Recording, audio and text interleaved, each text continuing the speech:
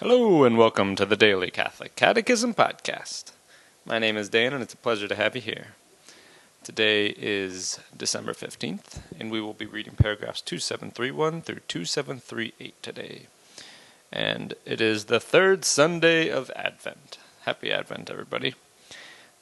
We are still in this section on humble vigilance of heart, and we'll start a new section about filial trust today. And we're talking about prayer. And we begin in the name of the Father, and of the Son, and of the Holy Spirit. Amen. Another difficulty, especially for those who sincerely want to pray, is dryness.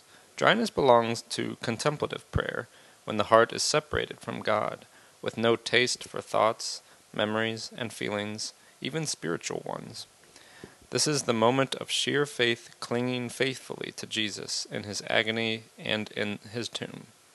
Unless a grain of wheat falls into the earth and dies, it remains alone. But if it dies, it bears much fruit. If dryness is due to the lack of roots, because the word has fallen on rocky soil, the battle requires conversion. Facing temptations in prayer. The most common yet most hidden temptation is our lack of faith. It expresses itself less by declared incredulity than by our actual preferences. When we begin to pray, 1,000 labors or cares thought to be urgent vie for priority. Once again, it is the moment of truth for the heart. What is its real love? Sometimes we turn to the Lord as a last resort, but do we really believe he is? Sometimes we enlist the Lord as an ally, but our heart remains presumptuous. In each case, our lack of faith reveals that we do not yet share in the disposition of a humble heart. Apart from me you can do nothing. Another temptation to which presumption opens the gate is acedia. The spiritual writers understand by this a form of depression due to lax ascetical practice, decreasing vigilance, carelessness of heart. The spirit indeed is willing, but the flesh is weak. The greater the height, the harder the fall. Painful as discouragement is, it is the reverse of presumption. The humble are not surprised by their distress. It leads them to trust more, to hold fast in constancy. Roman numeral 3, filial trust. Filial trust is tested. It proves itself in tribulation. The principal difficulty concerns the prayer of petition, for oneself or for others in intercession. Some even stop praying because they think their petition is not heard. Here, two questions should be asked. Why do we think our petition has not been heard? How is our prayer heard? How is it efficacious? Why do we complain of not being heard? In the first place, we ought to be astonished by this fact.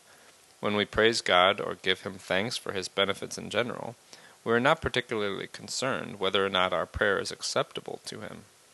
On the other hand, we demand to see the results of our petitions. What is the image of God that motivates our prayer, an instrument to be used, or the Father of our Lord Jesus Christ?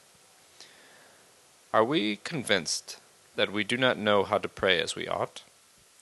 Are we asking God for what is good for us? Our Father knows what we need before we ask him, but he awaits our petition because the dignity of his children lies in their freedom. We must pray, then, with his spirit of freedom, to be able truly to know what he wants. You ask and do not receive, because you ask wrongly, to spend it on your passions. If we ask with a divided heart, we are adulterers. God cannot answer us, for he desires our well-being, our life.